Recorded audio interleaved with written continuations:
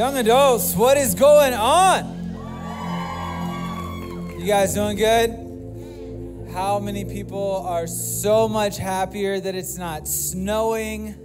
There's not snow on the ground. I never thought I would be like this. Like when I was a kid, I was like, love snow, like trying to get out of school. And here in Denver, like y'all can get like 3 feet of snow and they're like, school's still on. Like Virginia, like there's like just like a frosting on the ground and they're like, no, cancel it for a week. And so I don't know if that's where like my attachment comes from, but man, today is going to be a good day. Anybody ready for a good night? Hey, I love you guys. I really look forward to Thursdays. It's an honor to be one of your pastors. Somebody said this the other week, and I never even think about this. My name is Connor, by the way. The guy is like, hey, you never say what your name is, like when you're up there. I'm Connor. If I haven't met you, nice to meet you. I'm one of the teaching pastors here, and I'm also in charge of our volunteers. Can we give it up for our amazing volunteers? The men and women that serve you every single Thursday to make young adults happen, they are amazing. Hey, I know Andrew asked before, but just for myself, first time here, show me your hand real quick. First time. Hey, what's up? Give it up for first timers. Hey, I want to let you know up front, I know I say this every week, but I mean it. You do not have to believe everything we believe to belong here, but I believe that Jesus is the most incredible person on the face of the earth, and I will go even further to say that Jesus was more than a person. He was God incarnate, here to take away our sins. He was crucified for our mistakes, but raised from the dead by the Holy Spirit so that you and I can actually get to know God on a personal level. And so my challenge for you tonight, even though we're talking about sex and marriage and sexuality, is that if you don't know Jesus, maybe just allow some space in your heart to consider him, to be who he says he is. And if you're in here tonight and you've known Jesus for as long as you can remember, would you allow the Holy Spirit to reveal to you more? Because he is the most amazing person in the world. And so would you just open your heart to what God and the Holy Spirit want to do in your life tonight? Is that cool? Can we do that? I feel good, so if you don't give me anything, that's fine. I'm going to give you everything I have, and I'm going to make you feel guilty if you don't give me a little something. Okay, hey, we are in our dating series, our relationship series. I love you so bad. Week 1, if you have missed any weeks, go back and watch them. Andrew set the bar high by talking about how we need to have vision for our relationships. We need to have vision for our singleness. We need to have vision for our lives as a whole, especially when it comes to relationships and dating. And so if you missed the first week, a lot of what we are talking about is building on the foundation of having a vision for yourself in your singleness and in your dating. Last week, we talked about this dating in the gray kind of area where we like to make excuses for ourselves if we don't date exactly how God wants, but it's not super bad. And then tonight, we are going to talk about sex. Now that I have your all's attention, Michael Scott. Okay. No, this week I want to talk about sex, and specifically the effects of sex outside of a marriage covenant and what it actually does to the human soul and the effects it has on the marriage bed. I don't know if you noticed, there's a bed behind me. This is going to be our marriage bed, not our marriage bed, a marriage bed. All right, let's focus here. Here's the thing. I am aware that some of the deepest wounds we as human beings will ever experience comes in the realm of sexuality. And so please hear all the words that I'm going to say tonight, the challenges that I'm going to put forward tonight, the truth that I'm going to kind of present tonight. Hear this with grace, because nothing that God does, the Bible says that Jesus came with truth and grace, and no truth that God gives is out of anger or harshness, but it's a grace to push you forward into the better that God has for your life. And so we're going to talk about some serious stuff tonight, but I believe that the best that God has for us is sometimes found on the other side of truth that might make us uncomfortable in a moment. Or I believe that the best that God has for us might just be on the other side of some pain that we like to press down or ignore. And I think God's best comes when we face that pain head on and deal with it instead of live in denial of it. I think that is a step to experiencing God's best. But last week I was thinking like, okay, what do I want to say? How do I want to follow up that sort of dating in the gray concept? Like, what can I talk about that would just kind of further the message, further our series? And honestly, kind of what I boiled it down to is this. What are the things that I wish somebody would have told me before I was married? What are the things that would have saved me baggage in my marriage, heartache with my spouse, awkward talks with my wife, fights kind of within our first year of marriage? Why didn't somebody tell me? Like, sit down and really tell me, not like make it flowery, not make it not hurt as much. Like, why didn't somebody sit down and tell me the things that would have saved me pain and heartache later down the road? Why didn't somebody tell me that the choices that I made today with my sexuality and my sex life actually do have consequences later down the road? Why didn't somebody tell me these things? And so tonight, I just want to tell you some things that I wish somebody would have told me and been straight up with me about the realities of sex and what can happen if you are having sex outside of the way God intended it to be in a covenantal relationship.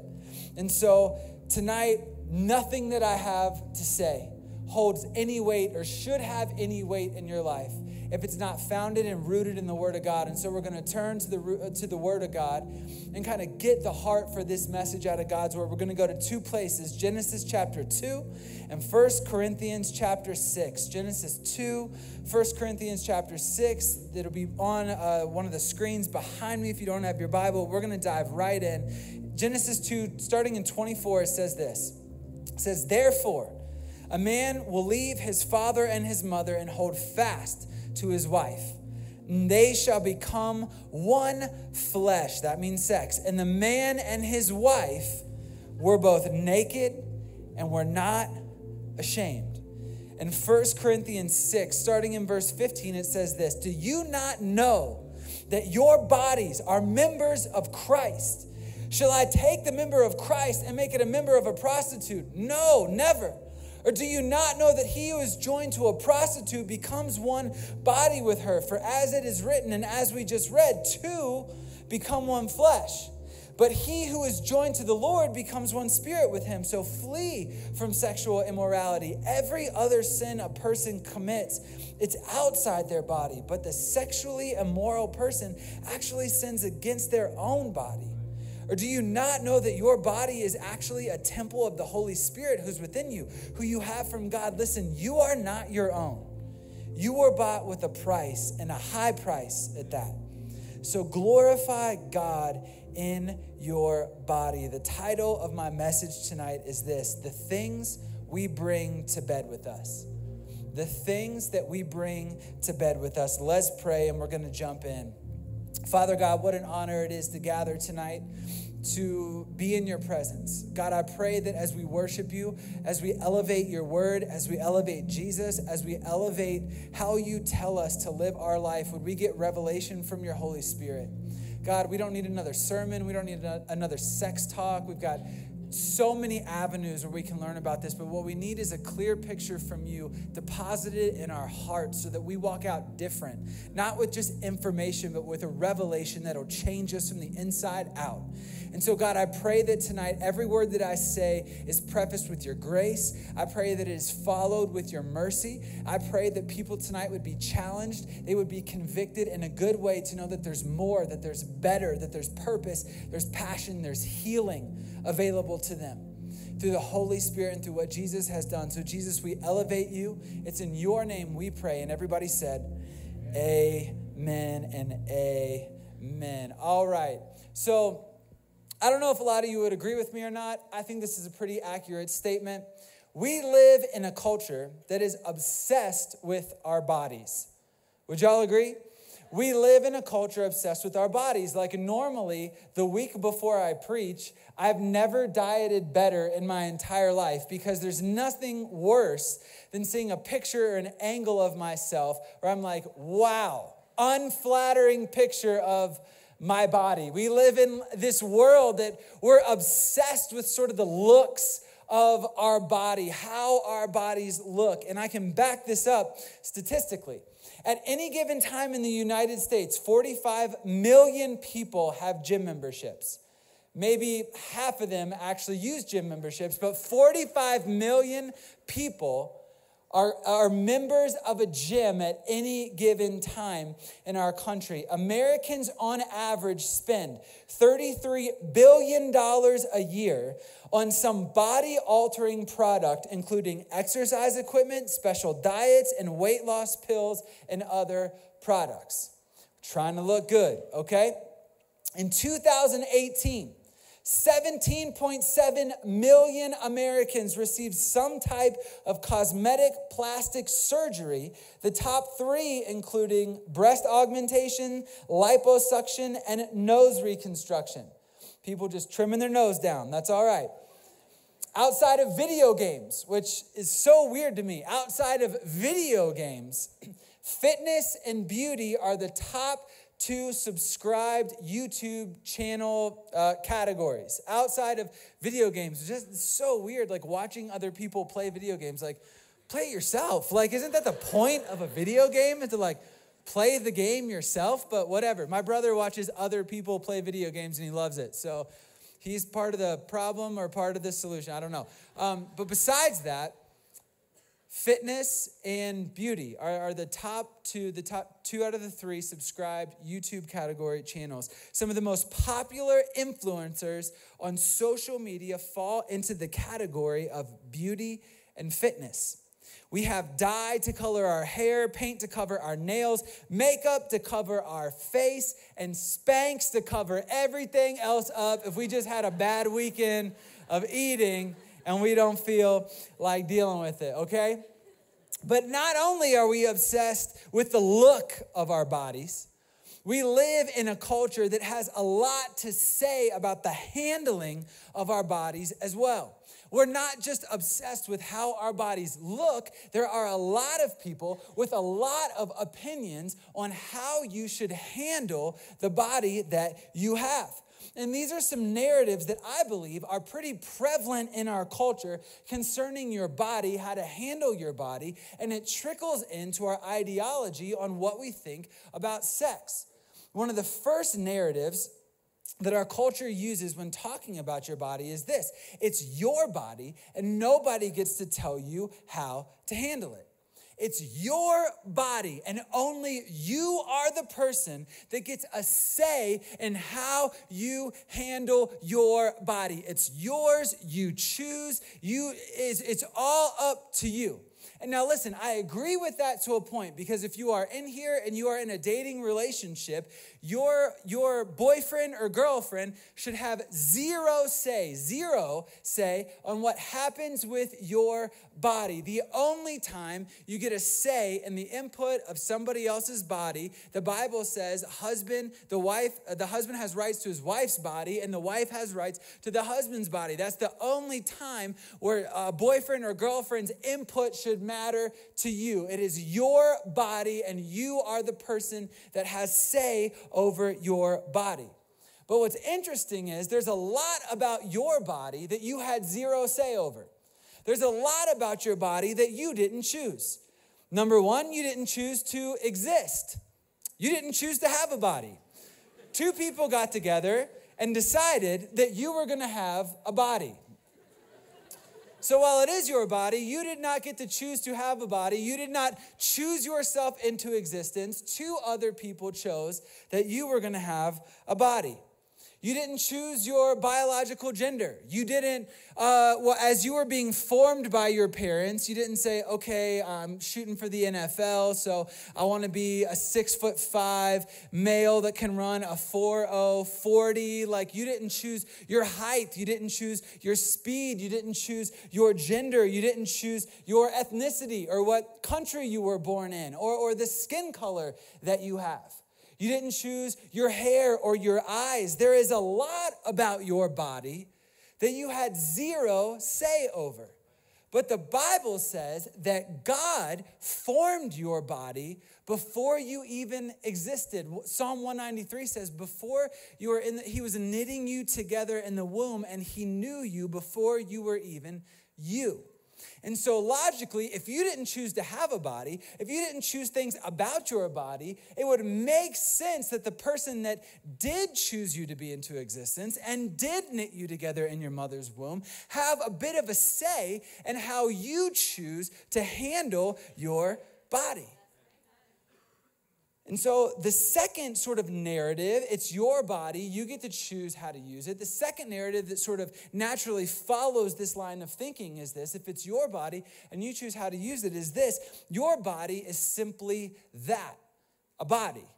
Your body is this random collection of cells and hair and eyeballs and skin and whatever that just so happen to form in a certain way that you can interact here on earth. And there's sort of this underlying narrative that goes with this, is that the real you, the real person, is not your body. The real person is your spirit, or it's your mind, or it's your aura, if you're into some of that hippie stuff. Like that's sort of a narrative, is that, hey, my body is just a body. The real me is my values, my perspective, like all that different things. And if you fall into this line of thinking that it's your body, you have ultimate say over it, and that a body is just a body, then you will treat it just that way. You will treat your body simply as a body, and you will give in to all the physiological, biological impulses your body has, because, hey, this is just a body. This is just how I exist. But God created you. God created your mind. He created your spirit and your aura. That's not a real thing, but he created it. But he also created your body as a part of you. And God actually thinks your body is so much more than a body. So much more than just some random instrument that allows you to interact on this earth. So much more than a tool, a vessel for sex and pleasure and work and play. God actually places a ton of value on your physical body. He says this, that God actually made your body in his image. As God was creating heaven and earth and animals and birds and fish and all this different stuff, God actually spoke that into existence, but he knelt down and formed your body, the human body, and it said he breathed the breath of life into the human body, and it says that man and woman both are made and created in the image of God. It's not just your mind or your heart or your spirit that reflects the image of God. Your body is a reflection of the image of God. God actually came down, and Jesus had a body. Your body is part of the image of God.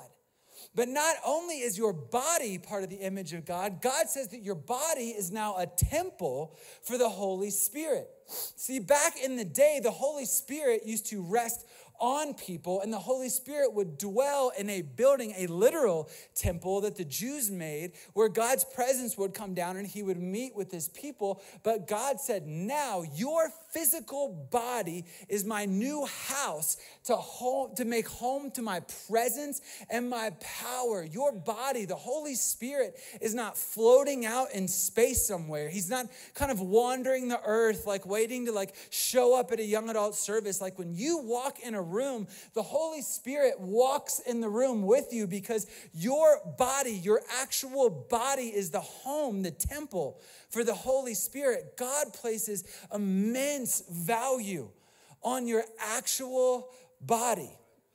Finally, God says that your body, your physical body, is eventually going to be resurrected just like Jesus. Your actual body, the Bible says that you will be known now in heaven as you are now. Your body that you have is going to be resurrected to be just like Jesus when God comes back and calls you home, and Jesus comes to wrap this thing up. And so, I don't know, maybe if you want a nice body in heaven, start working now, or I don't know. But God places so much value on your body that your body will actually be resurrected. And the Bible says that you will have not necessarily a new body, but a perfected body. The way that Jesus does, one that's not open to diseases or cancer. There's no pain. There's no death in heaven. Like, you will have a body, your body, but it'll be perfected like Jesus. The world says your body is just a body, but God actually places so much value on your body.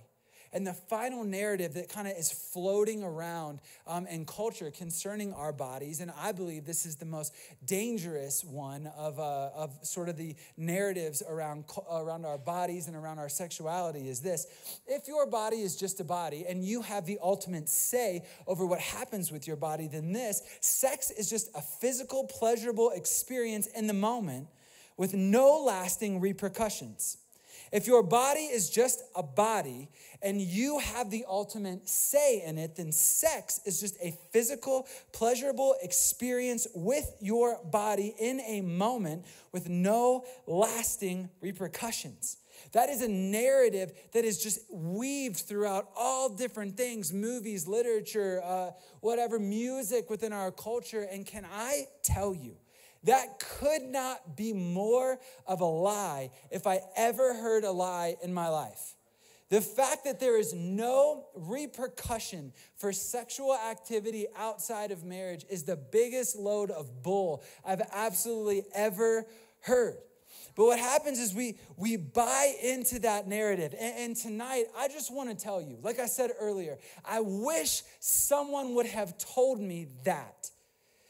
I wish somebody would have told me that, listen, your body, God designed it. Your body, God has a plan for it. Your body, God has a say over it. Your body is more than just something to work out and to eat and to have sex with. Your body is valuable to God. It's a temple for God's presence. And your body, when used when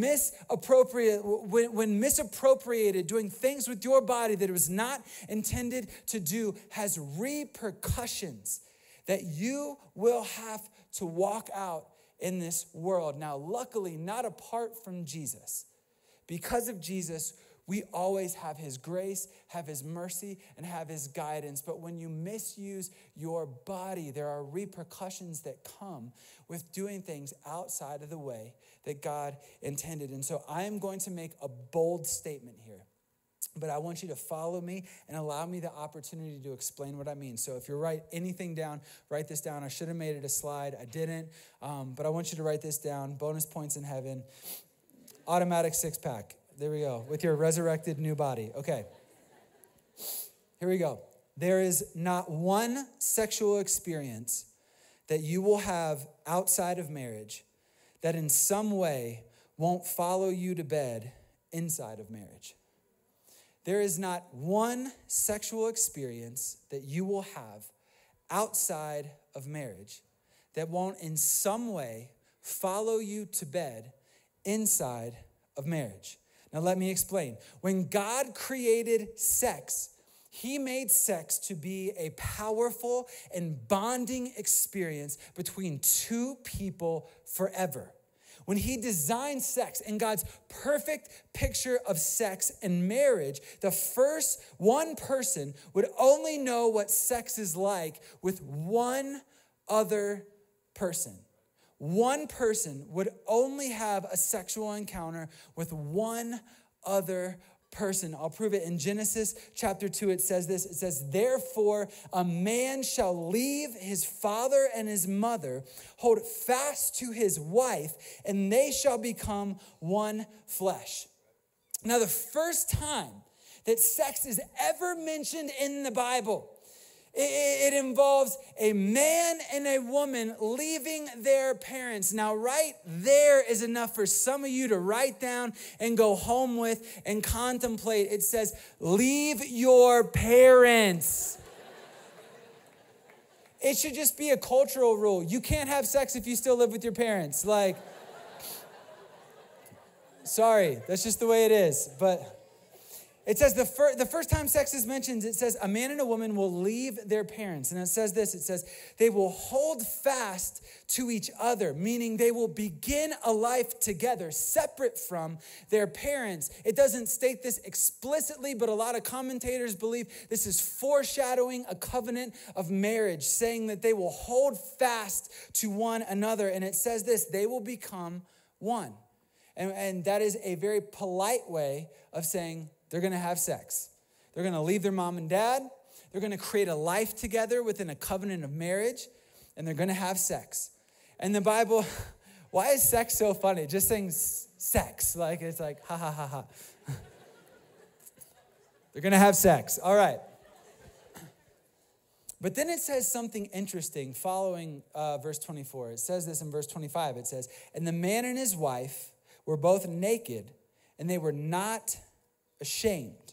So the first two people that ever came together and had sex, the first two people that ever went to a marriage bed, they were naked and they knew no shame. Now, why could two people go to a marriage bed, get in bed together, and experience no shame in this process? Because they had no other experience to compare it to.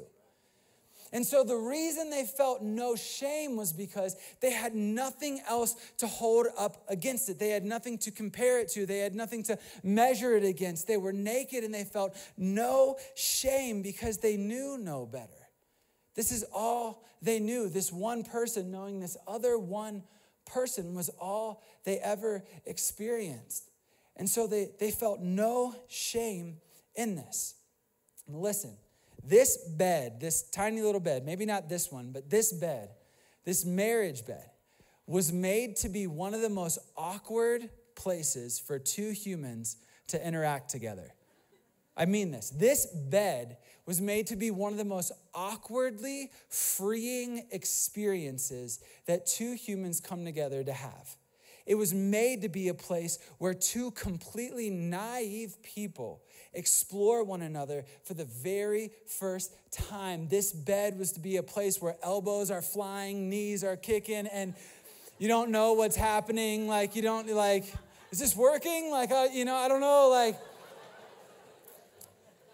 this bed in God's original design was made to be one of the most ignorantly blissful places that two people could come together and connect on.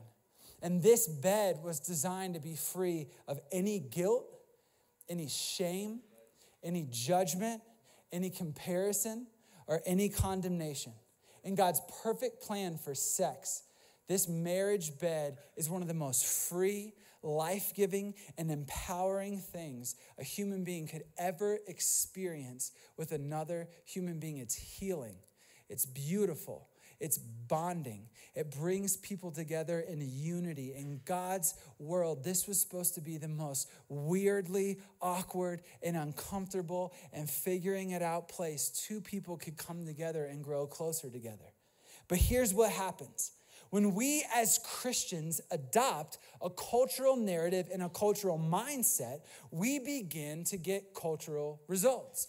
And as we begin to kind of take on this ideology of, well, it's my body, I'll do what I want, it's my body, it's just a body, and sex really has no lasting repercussions. And so as we start to adapt that mentality, we start to get results produced by that mentality and not produced by God. And what happens is a place that should be a place of ignorance and bliss and freedom and exploration quickly becomes a place of shame and comparison and baggage and guilt. In 1 Corinthians, Paul, he's talking about the value of your body and the weight of not taking sex seriously. And he says this in 1 Corinthians 6:18. He says, hey, flee from sexual immorality. Every other sin a person commits is outside of the body, but the sexually immoral person sins against his own body. What he's saying is the choices that you make with your body sexually can and will affect you in ways that other things just can't. One of the things that is most closely tied to the human identity is our sexuality. And Paul is saying when you misuse your sexuality in ways that God did not intend, it will affect you in ways that you never thought possible. And when you make a decision to have sex outside of the safety of marriage, Paul says it's not just a sin issue. It's not just like this is kind of bad issue. It's not just I don't trust God's timing for this in my life issue. What he is saying is, listen, you are affecting yourself in this decision. You're affecting yourself in ways that you can't even fathom down the road. And listen, they will change you and they will affect you far beyond the moment where the act of sex takes place. Paul is saying sex just affects a human being differently. And as you accumulate these sexual experiences, what was designed to be a life-giving place, a free place, an empowering place, quickly turns into a place where some of our greatest pain and some of our greatest scars can reside in bed. And because God designed sex and marriage to be a place that's safe and secure with that spouse, that one person, but when we adopt a different mindset and view, and we choose to kind of go with what culture says or what we think is best, we start reaping those repercussions of what those decisions are. When God said, no, this was meant to only bring life. This was meant to only be fruitful. This was meant to only be a blessing. This was meant to never cause pain. This was meant to build you up. This was meant to connect you with another person. But here's what happens. We start to get into a relationship, right?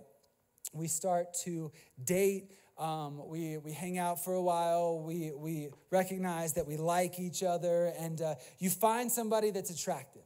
And you guys are spending time together, you're dating, and things are moving forward nicely, and you start to talk about what it would look like to become engaged, and you start to talk about what it would look like to be married. And so what happens is, because your mind's going in that direction, because you're having those conversations, what happens is you think, okay, we're serious. I can start to kind of make decisions that only married people should be able to make. And because you feel comfortable with one another, and maybe you genuinely love one another, you start to have sex, even though it's outside of the confines of the way that God intended it to be.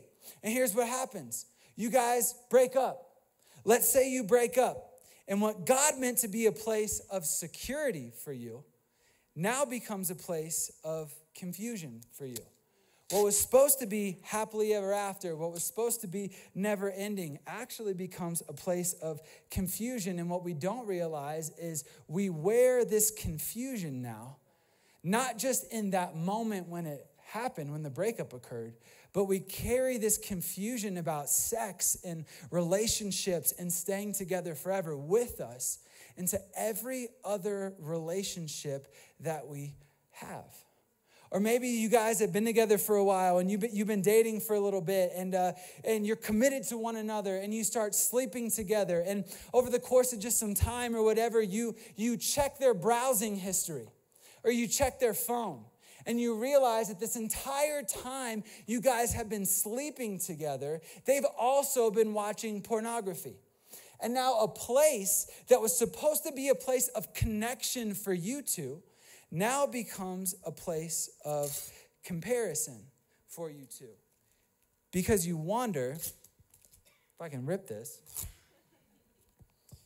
you wonder, wow, while we're sleeping together, I wonder if he's thinking about all the other people that he's been watching online while we've been sleeping together. Or I wonder if she thinks I'm not good enough because she has to turn to people on a screen. And so a place that was meant to be secure for you and a place of connection now turns into a place of comparison. And what the culture won't tell you, what society won't tell you, is that now you carry that fear of comparison into every other relationship that you go into, even into your marriage relationship.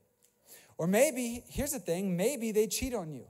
And maybe the place that God intended for you to feel empowered now becomes a place where you're ashamed, you're embarrassed, you're guarded. And so now because they've cheated, you now have to wear the mark of being guarded, of being ashamed, of feeling not good enough. And what God intended to be a place where you were loved and empowered, now you carry a mark of guardedness. In every other relationship that you walk into, you're now just a little more guarded, because I'm not going to let that happen to me again the way that it happened the first time.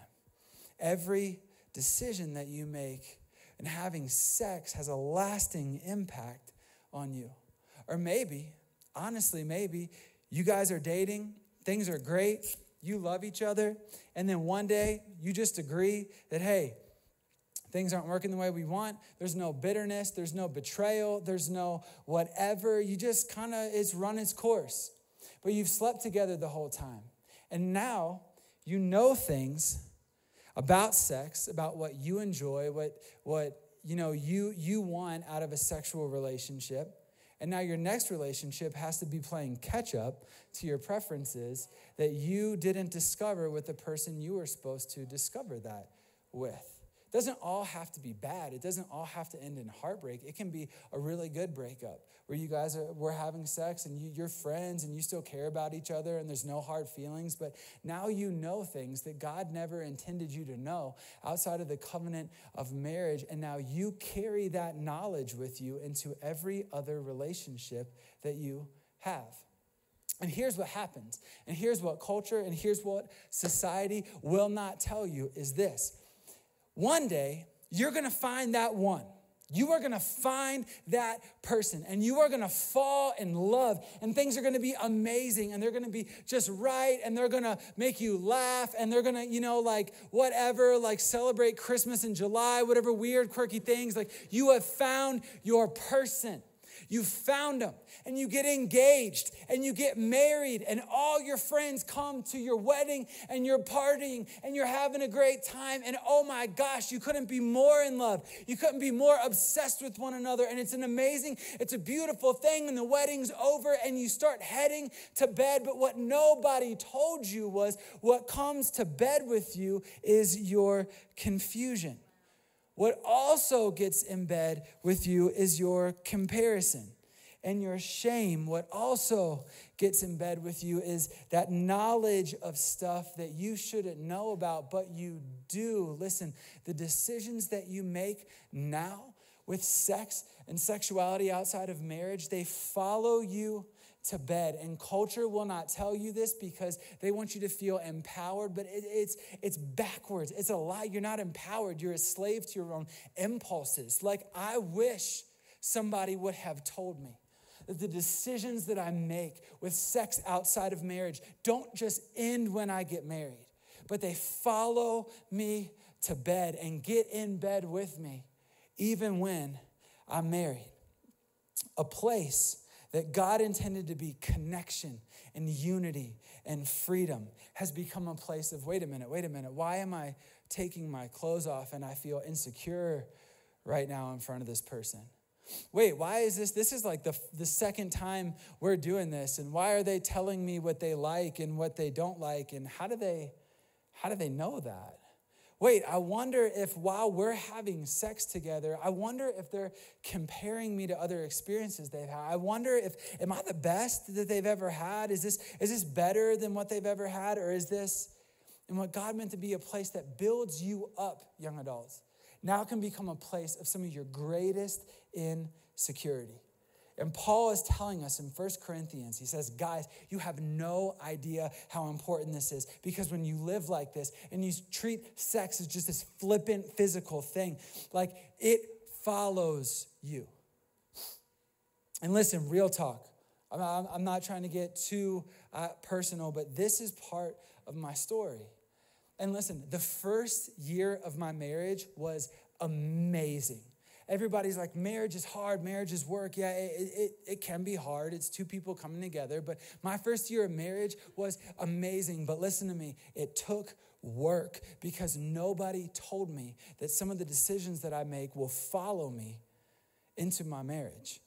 And listen, because you get married, two people really do become one when you get married. And what that means is your baggage, your scars, your issues that you bring to bed with you now becomes your spouse's issues, your spouse's baggage, your spouse's scars, and vice versa. Their issues, their baggage now becomes yours. And two people that were supposed to be completely ignorant and naive to this amazing gift that God has given us is now working out each other's situations and baggage that they brought in to the marriage bed with them. And it takes work now. Because what God said should only be done between one person and another person forever, just those two people. You have experiences. You've gained situational awareness. You know what happens and what goes on. And nobody told me that because of that, it would now take work to get back that security. It would take work to get back that freedom. It would take work to get back that almost ignorant state of figuring it out with another person. It would take work to get back to that place. But I want to leave you with some good news, because here's the good news. Band, you guys can make your way on up. I mean this from the bottom of my heart when I say this. Because of Jesus, and only because of Jesus, can all things become new, and all past, and all problems, and all situations God can erase. And he can make this bed new again the way he designed it and intended it to be. But listen, it is only because of Jesus. It's not because of your effort to try harder, although maybe some of you in here should try a little harder. It's not because of decisions you make, or I'm going to be good or I'm not. Listen, only Jesus can break the bonds that sexuality and misappropriations with sex can put on a human soul. But there's good news, because guess what? Jesus did do that. He died on a cross. The Bible says he actually made a mockery of all of hell's power to destroy you. And it says he rose triumphant so that you can experience freedom in this. Now listen, all condemnation that comes from sexual mistakes, that's on Jesus. Your soul, the human soul, was never designed to walk in condemnation. That's why the Bible says that Jesus took your condemnation on the cross. But listen, like Paul says, God's word is true. There are consequences for decisions that you make outside of marriage and having sex. But I want to share with you for a minute God's heart on this situation, because this is heavy. And I don't want a single person in this room sitting here feeling condemned or hopeless. There's a story in Luke chapter 7. Luke chapter 7, near the end of that chapter. And Jesus, Eric Parks a couple of weeks ago actually talked about this story. Jesus is invited to a party at a Pharisee's home. Now, this was sort of like a setup. The Pharisee invited him over because he wanted to embarrass him and let people know that he did not agree with Jesus and he was not bought into this whole Jesus camp. And so Jesus comes over to this dinner party and it's popping. There's a lot of people going on. There's a lot of people over. There's food. There's dancing. People are having a great time, but this Pharisee, he doesn't welcome Jesus. He doesn't hug Jesus or kiss Jesus, which was a traditional thing to do. He doesn't wipe Jesus's feet. And so only Lord knows how this woman got here, but there was a prostitute that was sort of hanging out around the outside of the party. And she recognized who Jesus was. I love that broken, hurt people recognize Jesus and run to him because he's a safe place to run to.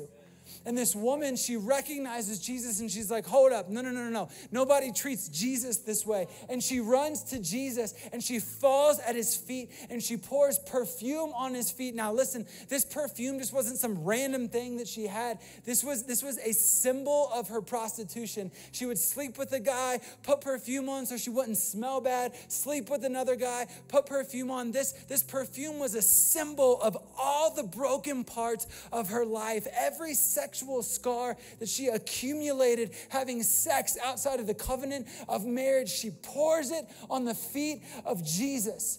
and she starts wiping it with her hair. And the Pharisee, he comes and he's like, oh my gosh, if you only knew the baggage that woman carried. If Jesus was real, if he really was God, he would know the kind of woman that is approaching him. He would know that she's sexually scarred. He would know that she willfully makes decisions to have sex outside of marriage. He would know that she's broken and that she's hurting. If Jesus really knew what was going on, he wouldn't accept her. And isn't that what the enemy likes to whisper in our ears when we have real talks like this? Is that, yeah, but if Jesus really knew about you, if Jesus really knew. And the Pharisee says, Jesus, if you only knew. And Jesus says, oh, I know what this woman is about. I know about this woman. I know about her. I know the pain she carries. I know it. And this is what I love so much. You can read the story for yourself. But in front of everybody at the party, Jesus accepts her offering of brokenness. But he doesn't only accept, Jesus defends her brokenness in front of her accusers. But then Jesus just doesn't stop there. He forgives every mistake that she's made. And get this, he says, woman, I forgive you. Now go in peace. Jesus gives one of the most broken souls, one of the most sexually scarred souls, acceptance. He defends her. He fights for her, and he says, go in peace. You're forgiven. Young adult, would you stand? You might be in here tonight, and everything that I've been saying might have been hitting home for you. And listen, maybe you need to go home and make some decisions about that relationship that you're in. Maybe you've been in a relationship and you love that person. And it's not bad. It's nothing crazy. You're not incompatible, but you've just made some mistakes from a pastor's heart who is imperfect, but only saved by the grace of God. Listen, don't accumulate more baggage than you need to. Because you have a spouse that is counting on you to be as available as possible. And listen, God will redeem every mistake you've made, but it takes work, and he's gonna walk you through that. So just make your journey of healing as short as it can possibly be. If you are in here tonight, and as I'm challenging you in this, if you feel condemnation, if you feel convicted, will you just allow the Spirit of Jesus to accept you, because he does? Just like Jesus accepts that woman, God accepts you where you are. But God doesn't just accept your situation. God actually will defend you against your accusers. He will defend you against that voice of condemnation that says you've gone too far. And then Jesus will forgive you if you cry out for forgiveness. And get this is the best news. You can actually walk out of this room tonight with peace that only Jesus can give. I want every head bowed and every eye closed. If you're in this room tonight and you don't know who Jesus is, I asked you at the beginning of the message to consider Jesus. All I want you to know is this, that Jesus loves you, he accepts you, he'll defend you against your enemies, he'll forgive you of every wrong, and he will give you peace like you've never experienced before in your entire life. If you're in here and you're like, hey, before this message, I didn't really care about Jesus or know about Jesus, but I would like to just know him a little more, could you please lift your hand? If you would like to just know Jesus a little better tonight, would you raise your hand? Awesome. Thank you, thank you, thank you. I said this earlier, but I believe that sexual mistakes can cause some of the deepest pain in our life. And here's what I want to do. During this first song, I want to open up this altar to you, because listen, the only requirement that God has for acceptance, defending, for forgiveness, and for peace is that you run to him. That's all that it is. There's no speech you have to give. All this woman had was brokenness, and it's what she gave Jesus, and Jesus said, that's all I've ever wanted is your brokenness. And so during this first song, if you have business to do with Jesus, if you need God to come and restore parts of your life where you have made mistakes, if you are in a relationship right now where you're willingly sleeping together and you feel the conviction of the Holy Spirit, whenever you do, that's him telling you, do not do any more damage than you're already doing. But listen, right now, God can begin that healing process. And so during this first song, if you would just come to the front, listen, it doesn't have to be weird, do it on your own time. But I want you to make a moment, make a mark in your mind, draw a line in the sand and say, tonight, I take my first step towards healing. Tonight, I take my first step towards reconciling my sexuality. Tonight, I take my first step in obeying Jesus and watch what Jesus will do on your behalf. Can we pray and we're going to worship? Jesus, move in the hearts of people. Holy Spirit, heal wounds. Holy Spirit, bring conviction. Holy Spirit, bring grace. Holy Spirit, let people know that they are accepted, defended, forgiven, and there is peace available more than they could ever understand. Jesus, it is in your name we pray. We love you so much, and everybody said, amen. Let's worship Jesus tonight.